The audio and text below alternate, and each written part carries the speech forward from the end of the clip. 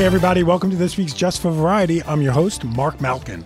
On today's episode, I'm talking to Cynthia Erivo about her starring role as Aretha Franklin in Genius, Aretha. We're also chatting about playing the Blue Fairy in Pinocchio, her upcoming debut album, and why she'd love to start a fashion line. I'll have Erivo coming up soon, but first, let's take a look at this week's Just for Variety column. Andrew Lloyd Webber tells me that rehearsals have started once again for his upcoming musical adaptation of Cinderella. Freshly minted Promising Young Woman Oscar nominee Emerald Fennell wrote the show's book. Fennell was in the audience recently to watch her first run-through of the show.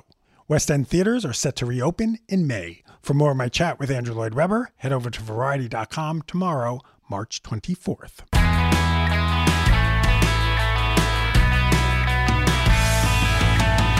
I first met Cynthia Erivo on the red carpet at the opening night of The Color Purple.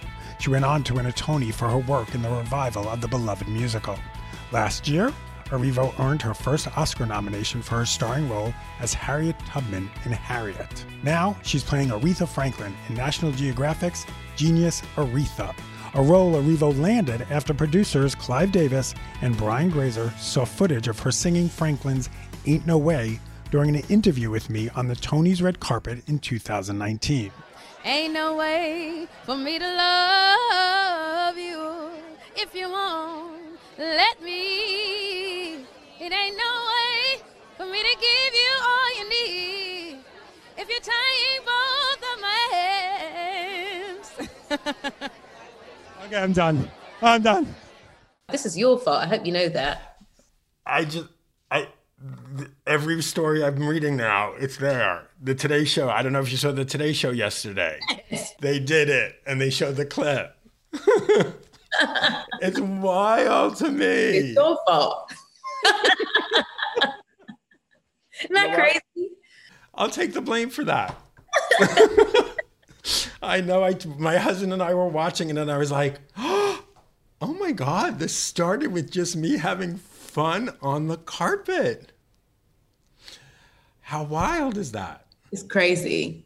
Yeah. No idea. We're totally oblivious. You know, we have fun whenever we see each other, chat, and we sing and we do whatever we want to do. And that little video went. And now on Facebook, I'm getting, do you get residuals? Do you get a producer credit? I'm like, amazing. You know, I'm going to be talking to Cynthia tomorrow. I got to talk to her. How are you? I'm good. Yeah. It has been a crazy ride, you know, since last year, getting everything done. We were filming during the pandemic towards the end of it. It was nuts. And now this, and, you know, you just sit and you wait and you hope that people, you know, take your work in the right way. And I think people are starting to watch it, and the things are like, good things are happening and people are saying really nice things. So I'm very pleased. I can sort of take a breath. So are you the type to read the headlines, the reviews, listen to what people say? Or are you more like, just let me Let's put it this way. Sit in. Out on Sunday, I will not be watching. My phone will probably be nowhere near me. Really? so I don't know until like much later. And you know, my PR publicist will send me like things that they want me to see because I'm not seeking them out. Right. So it's nice. Whenever I need to see something, it will come to me, and which is always lovely. But I don't seek it out at all. Yeah. So we do this fateful interview, fateful fun red carpet moment. Yeah. Then Clive Davis, Brian Grazer call you, Aretha Franklin. In your head, what's the first thing you think? You're like, I don't look like Aretha. I could sing like her, but how do you even wrap your mind around playing the Queen of Soul? I reconcile with the fact that, okay, I know this is film, and which is great. So there's another option if people don't feel good or feel comfortable with this one. Good. Also, great. We have two celebratory pieces about her. Great. The more the merrier. So I was like, let's put another version in the world so we can get to know her more and celebrate her the way she deserves to be. And then I go, this is the work. This is the work that I'm supposed to be doing. If I was playing myself in every role, then I would just be playing myself. That is not work. The job is to transform and to find as much of the essence of this person to tell her story. And so that's what I challenged myself to do. Yeah. And how do you find the essence of that person? Because obviously there's the public Aretha, there's the private Aretha, there's the blending, there's, you're in a certain time period. Yeah. How do you find it? I think it was a lot of it was in her interviews, in the way she would speak to, and it would be different from person to person. If she was comfortable with that person, she would be like big and loud and funny. And, if she was in her home environment, she would be really, really comfortable. If she was in an interview studio or like on a game show, there was one interview I saw her on a game show, very quiet, very demure, very coy. She'd pull it back and it would make the person lean into her. And I used to just be really fascinated by that she had this wonderful sort of understanding of how to make a person come to where she was. You see what I'm saying? Mm-hmm. And I loved watching that. I loved how she would change and almost be a chameleon with all of that. Looking at pictures, because that would always tell you where she was in time, because her style would change, her hair would change, the look would change, the music would change. Listening to her music, because she would sometimes talk to her audience. So that tells you how comfortable she was with her audience and whenever she was doing. I think it was Lit Live at the Fillmore that I was listening to, which is a brilliant album. She does a song with Ray Charles on that album, which is amazing. And but she speaks to her audience. And when she speaks to her audience, it's like she's at home and she's like free and light and airy and you put all of those things together. I watched Amazing Grace, which gave me sort of insight on the relationships she had, especially with James and her father, and the relationship she had to her music, the relationship she had to gospel, the relationship she had to church. And you put all of those things together, and then you have to fill in some of the blanks because we don't have her here to speak about. And she didn't speak about her life very much. So you're sort of filling in the blanks where you can. But a lot of the stuff is known, and she did a couple of written interviews. So you would read those because you can hear her voice in them as well. It's really cool. Yeah, you just finding whatever piece of information you can, because I felt like each piece is really full. Yeah. Was there a moment, like you said, there are some blanks you had to fill in? Is there a blank where you wish you could just call her and like, Ms. Franklin, this is the one thing I need to know, and I can't find that info anywhere?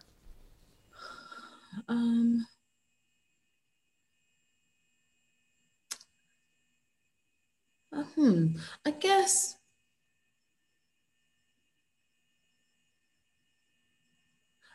it's not necessarily like a blank that I need to fill in, because I know and he's still alive, and we spoke to him, Glyn Turman, that time with Glyn Turman. I think she was really, really in love. I would love to like sit and talk to her about that and when she gave that up and why they couldn't be together. Because he still loves her, he still loved her. And you watch, look at pictures of them together, and they just look like they're having so much fun together. They look so sweet. They look like super sexy together as well. It's like, it's such a cool pairing. And right. I want to know what that would have been like, and what she was going through and why she made that decision, because I don't believe it was one without thought or understanding. And it also was at a time when she was going through something desperately sad. She was losing her father at the same time. So I wonder if that had any effect, and I wonder if she ever fell out of love with him, something tells me that she maybe was never out of love with him. It just wasn't. Yeah. So you're singing Aretha, obviously. Again, we go back to that red carpet. I know you like to sing Aretha. I still can't believe it. It's so wild. When you're preparing to not sing Aretha as Cynthia, yes, but singing Aretha as Aretha, yeah, obviously you don't want to be an SNL skit. You don't want to be a pure impersonation, because that's an impersonation. How do you balance portraying Aretha, yeah, but not trying to just mimic her? Right. And how do you know when that's the voice to use? Right. So it's so strange because that was the thing in my head that I kept reminding myself. For me, the idea was not to mimic or to try and sound exactly like she sounded, because then it's sort of, then you start pulling people out of what you want them to watch. Like, right. Everybody knows that my voice is my voice. The vocal cords I have and the voice box that I have make the sound that it makes, right? There are maybe like some tonal similarities, but we have not got the same voice. But it's my job to listen to the music that she makes and to find the intricacies and the choices that she makes within each of the songs. I was with an amazing vocal coach, Antea Joy Bachette, who would sit with me for an hour or two, going through each song, bit by bit, by bit by bit, breaking it down, finding the reasons for choices, going back and forth between something and something else, perfecting a trill that she might do, perfecting a riff that she might do, perfecting the breath that she might take, making sure we come in where she comes in, because those are the habits she has. There are particular habits that only Aretha has that I do not have, that when singing, even if I didn't try and match tonally, even if I just sang as myself with the habits that she has, you can recognize, hopefully, that that's Aretha. That's not, don't sing that way. I can't, she has a way of basically singing however she wants to, given at any given moment on any given day. It could be the one song, she could be singing, let's say, I'm gonna knock on your door. She could, until you come back to me, so she could sing that 3 different ways. You hear the recording, play a live version, totally different. And then you play a different live version, totally different. She sort of sings as she feels. That day, she feels like holding the breath a little longer. She feels like drawing this one note a little longer. She feels like coming in just after the beat on this one. And so we would pick particular recordings, and then we would just go through them and listen and listen and listen and listen until the pattern of what she was doing was sort of locked in. And then I could just sort of go with it. Then I could be free when I was singing it. Yeah. So what lessons did you take from Aretha's life after playing her, after studying her? What did you walk away with? Like, you know what? I got to keep that in mind. I got to remember that the next time something happens. Yeah, I can't imagine that she was never scared, but that just didn't stop her. So if you think about what she actually went through, this was a young woman who by the age of 12 was a mother.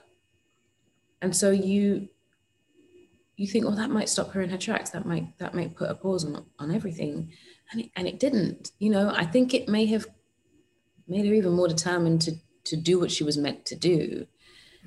Sort of pushed past all of these boundaries and pitfalls and used them to ascend, I guess. I think the word. And I think I've learned that if she could do that in the time that she was living through, if we really think about it, she was living as Aretha Franklin that we know and love through the 60s into where we are right now, you know, just recently. And she did that against all odds and managed to carve out a space for herself that, even with the evolution that was consistent, it was constant evolution for her. People with her, people wanted to hear her voice. People wanted to hear what she had to say. She used her music to speak to the times, to the things that were happening at the time. And I think that's really important. And so I think I've been encouraged to, one, use what I do as a creator to both speak to the times and to speak to my experience without being afraid of it, you know? And to look for the details, to really like dive in where music is concerned, find the small like things that belong to me, the things that I only do, the riffs that make me me, and the sound that I like, but really like dive into to find that space for myself and enjoy the music that I make, because I think she enjoyed it. She enjoyed her music, I think. Yeah. Was she a survivor? Yeah. Oh yeah. Totally. In every way, really. I think, from the get-go, even when she's trying to find her sound, she's trying to find out who she is. And when you find it, that's, surviving insecurity, and that's surviving the odds against you when you're in a very male-dominated business. The fact that she was a child who had children, that makes her, by all intents and purposes, just by default, a survivor. And she was consistently surviving complicated relationships that may have put her in danger. She survived it. She came through and thrived. When she had to fight to get, a producer's credit on her own album, that's surviving the fear of having to fight people to give her the space to do that when she should never have had to, And she made it that far. She made it into her 70s. In what way do you see yourself similar in the sense of fighting as a Black woman in Hollywood, whether it's acting or in the music business? Some of those fights she had are still happening. Yeah, they are. And it hasn't quite gone away yet. You're definitely always having to prove your worth. Definitely having to always prove that you are worthy of doing something, or you are even like worthy of equal payment. Still having to do that, still having to have those conversations, still having to fight with people about that.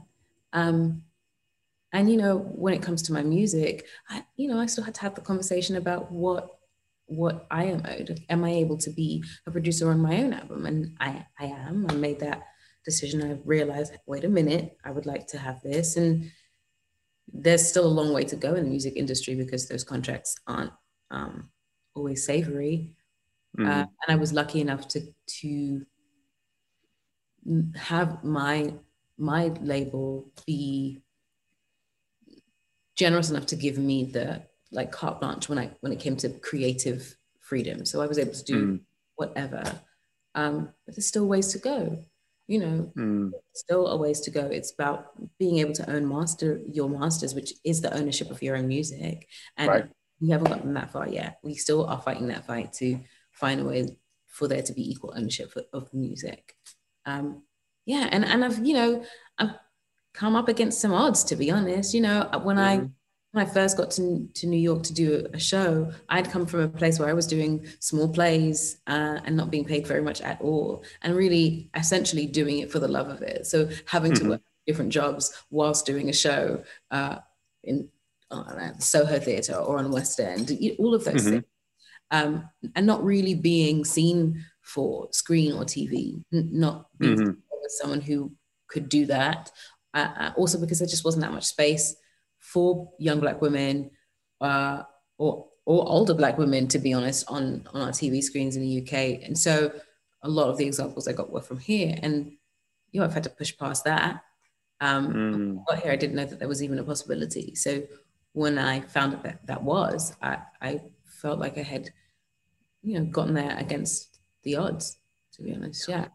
Were there, back in the UK, were there conversations that said, you know what, you're just not right for any of those parts? Or was it more like, why aren't I going up for any part? You know what I mean? Was it so transparent? Both conversations would be happening. You'd have, you're not right for that part. I once had someone say, I wasn't African enough for a part. I had. What does that even mean? I can't even. I can't even. I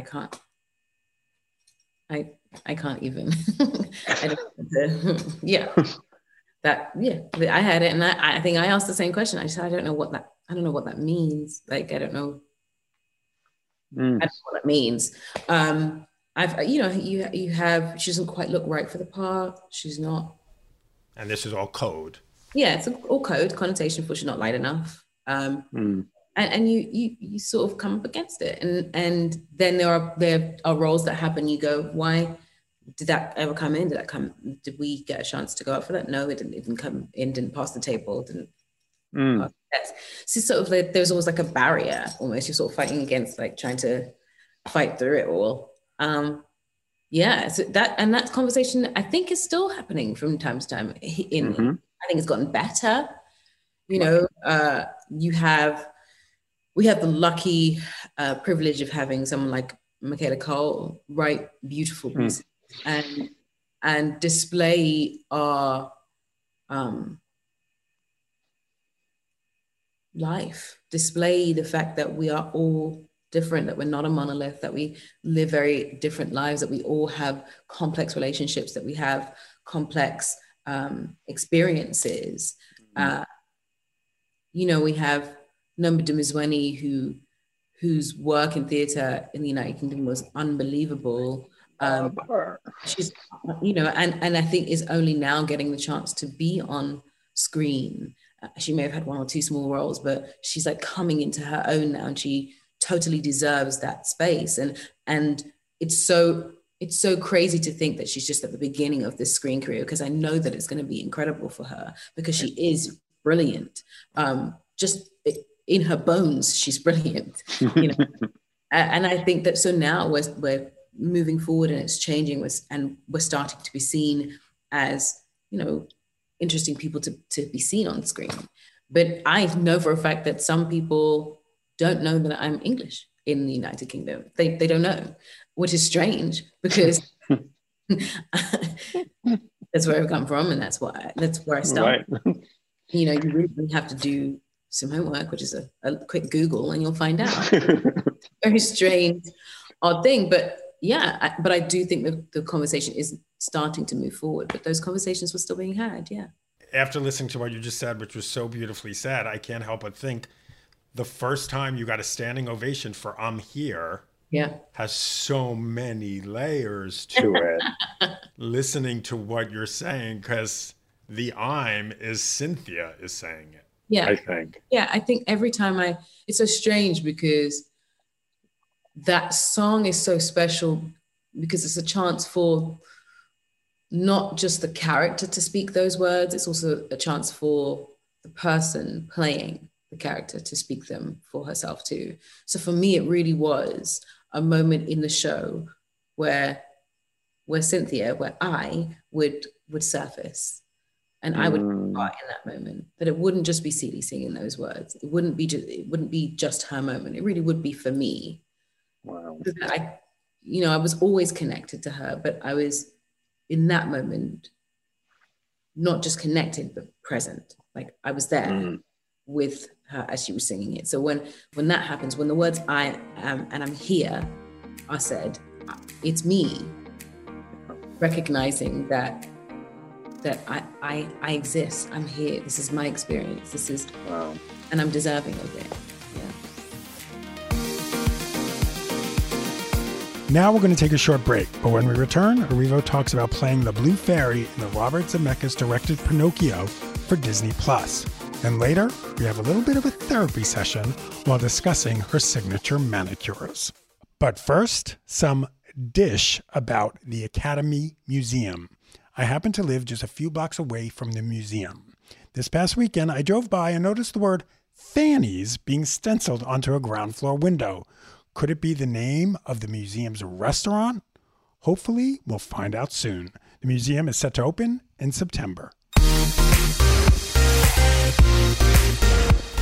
Now, here's more of Cynthia Erivo. Pinocchio. Yeah.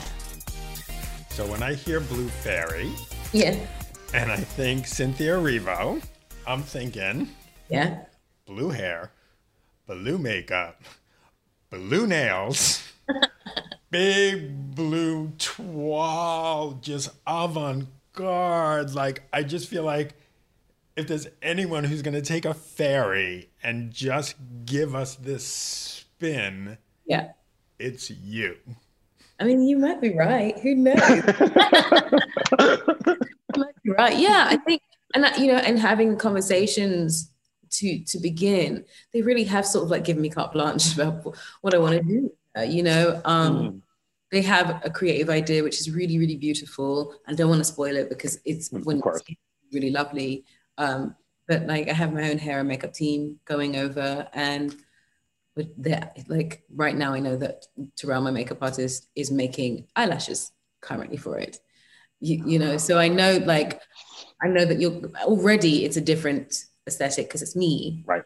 This bull-headed Black girl, and I'm really excited about it. I think that we don't have very many Black fairies. We don't have them on us very often. And, now I'm very proud to be joining the ranks with, Yara Shahidi. And I'm very proud that we're getting to join the ranks of Disney with Haley, who's playing the Little Mermaid. Like, it's kind of awesome. And, I keep joking that because I thought of it when Leslie spoke to me, because Leslie's daughter is my goddaughter.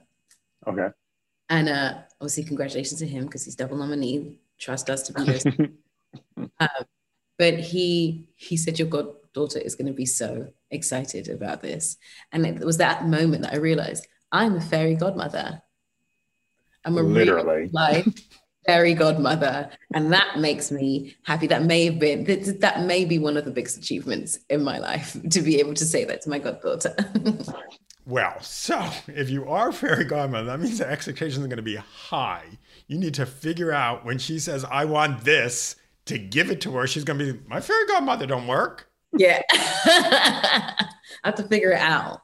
She's spoiled though from me because, I can't help it. She's so sweet. She's got the biggest smile. I love her very, very much. And I have two goddaughters. One of them is in New Zealand, so I haven't even been able to see her in person yet. So we have to like FaceTime the whole entire time. Cora is her name, and she's wonderful. And she also is like divine and just sweet and lovely. And I think I'm already a bit like a fairy godmother because I'm just odd to look at and very different to most people, with the nose piercing and the ears and the nails. And I like already they were always like, just looking. I'll put my hands up and she'll go, yes, nails. So how often are you getting those nails done, by the way? I get them because I get them done maybe once a month, once every 3 weeks, something like that. Wow. Also, sometimes I get bored with what they look like, so I'll just like go and have a change of color or a change of like design on them, just because it's fun. And yeah, I just started. I've embraced that. Like it a lot. I also, and I admit this because I'm at the age where I can admit things like this. I'm a terrible nail biter. It's been a horrible for my whole life. And so this has helped me because yeah. And it's fun. There's not a therapy session, so you don't have to answer. But I wonder if like nail biting is part of anxiety, because I used to bite my nails a lot, and it's like completely. Oh, you're talking to a gay Jew from New York. Got it. I mean, that equals anxiety. Got it. Yeah. But what a wonderful way though to find a way to sort of like ease yourself out of doing something that and then find a way to maybe find another outlet for anxiety. Yeah, it's even like you said, it's not a therapy session, but I'll just say it, I'm sober, and when I was active in my addiction, one of the signs that something was going on, I started biting my nails.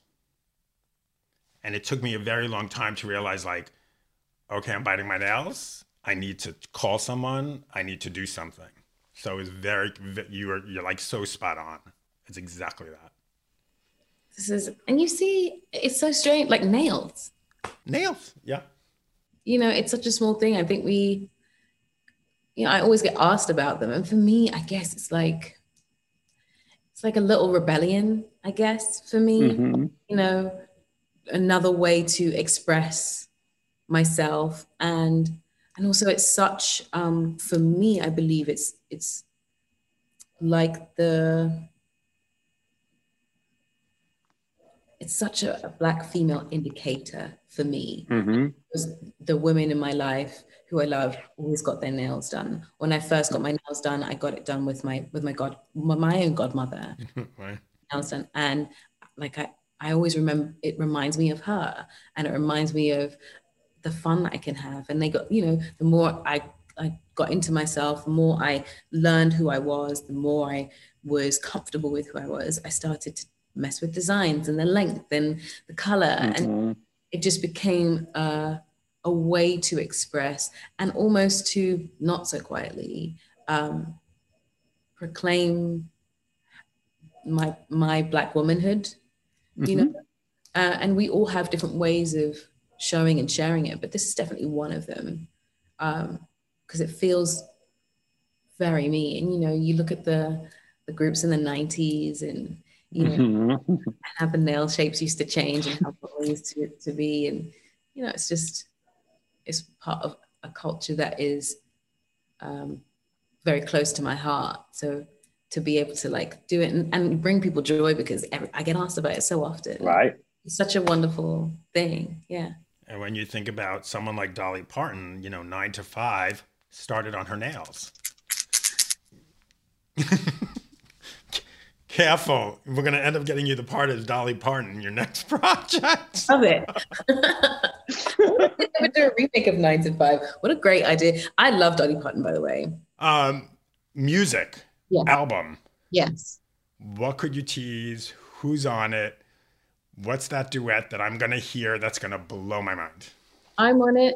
I wrote the song, 12 songs on it. I collaborated with a couple different writers. There's a guy called Sean Douglas on it, who wrote with me. Will Wells, who's just really, really wonderful, and has been, and you might see him whenever we, like right now, if there's a pianist playing, it's probably Will. Got it. They did Grammy Sounds of Change last night. I did Imagine. That was him playing. Got it. And when the episode was playing, when we did the opening, the premiere of it, that concert, that was him playing. And he's the executive producer with me on the album. And he's been wonderful and worked with me to create some really beautiful pieces, some of which are very much about me and my life and the things I have been through. Some of the stuff I haven't really ever spoken about in detail. Other pieces are really about the people I've met, the experiences I've had, and what I've seen. Some of it is about where we are right now and the world that we're living in. A couple of songs were written over Zoom in this house. I recorded all of it, re-recorded all the vocals. So you write them, and it's sort of the rough copies, and I had to go back into recording to make them what they are. I recorded all of it during the pandemic, and most of that was whilst I was shooting Aretha. So, I was doing sort of double duty and trying to get this together, and I'm really proud of it. I think it's hard to tell what people will like. I've been, seeding it to a couple of people just to have a listen to, and everyone comes back with something different. So, there's a song called Sweet Sarah, which I really love. It feels like a country song by accident, but I really love it, and it's about, I know there were a couple of songs about what's going on in the world in general. I had written those songs 2 years prior, so I didn't know we were going to go through this whilst we're going through it, but I did. Right. I ended up writing songs that were speaking to what was happening to the world, what was going on. Very strange. But Sweet Sarah, whilst we were going through it, felt like a song about the individual. That's what it was for me, the individual who's going through this time alone in their house by themselves without anyone to talk to. And when a person who thrives on the spirits of like other people and being around people and sharing their joy with others is now having to be confined to their home by themselves, and they don't have a partner, they're just on their own. The doubt that can seep in about who they are and whether they're good enough, or whether they're worth having around. And I wanted to, you know, give an ode to those people who feel alone. So I wrote the song. It didn't take very long to write because I don't know why. I don't take very long to write songs often, because once the idea is there, it sort of falls out of me. But this one, right, no time at all. I think we wrote it in about an hour and 20 minutes. And I was surprised because it just sort of, all the lyrics almost like fully formed. They were in my brain already. It was like, who am I writing about? I'm writing about this person who's on their own, and you know, she's a good person. But she's feeling very doubtful. What's her name? Sarah. Why did I pick Sarah? What could it be? And I'll call it Sweet Sarah. So that's the name of the person, and that's sort of how it happened. Things sort of like fell together. You know, I wrote a song about my dad in there. It's called You're Not Here, which is really special. And I think you might love that song. That may be the song that makes you cry. Well, I do have to tell you, I lost my brother recently, unexpectedly, and I've been listening to Here, and I actually, I wasn't going to tell you this. I put it on Twitter and Facebook. I took the lyrics and I crossed out the she and sister and changed it to brother, to he. And I said, I hope The Color Purple doesn't mind that I borrowed their lyrics, because it's helped me get through this with my brother. Yeah, I'm sorry. Thank you. Yeah, but your music, it's healing. It's really healing. I hope that's it really is. I hope that's what people feel when they hear it. It's a collection of stories that are of me connected to me, and I hope that it allows other people to get connected as well. You know, yeah. And are you going to be allowed to own the masters? I don't know if I'm allowed to be. I'm going to be allowed to own the masters of this one yet. But who knows? Maybe this might start conversations about being able to, because I wrote every single one of them. Just seeing you last night on the Grammy special, I'm like, oh, that's the Blue Fairies coming. I mean, that ensemble you wore last night, I was like, only Cynthia gets away with that. Only Cynthia gets away with that, and I appreciate that. I just have fun with it. I really enjoy. I enjoy fashion. I enjoy the statements it can make. I enjoy the joy it can bring to others when people see it. I'm definitely never boring with it. That's just, I don't know. I would love to do that at some point. I think it feels like an inevitability. It even if it's just a collaboration with a designer to come up with something like a capsule collection. I would love to do that. Yeah. We're going to put that out there. That could be the next thing out of a Mark Malkin interview. Yeah. I don't want to give myself too much power, but it's fun. You just to put things out into the universe and see if they just come back at me because of you. Yeah, I'm going to get a call from your agent. Listen, she's up for this role on the red carpet. Ask her to sing this. Let's see. Cynthia, you're amazing. It was good seeing you. Hopefully the next time in person. Yeah. I think so. We're getting there. Thank you very much. Or a wing. Break a wing. Maybe. Thanks, sweetie. I love Bye. you. That was Cynthia Erivo. I hope you enjoyed today's show. Don't forget to follow me on Twitter and Instagram @MarkMalkin. For now, stay safe and be well. And please keep wearing your masks. See you soon.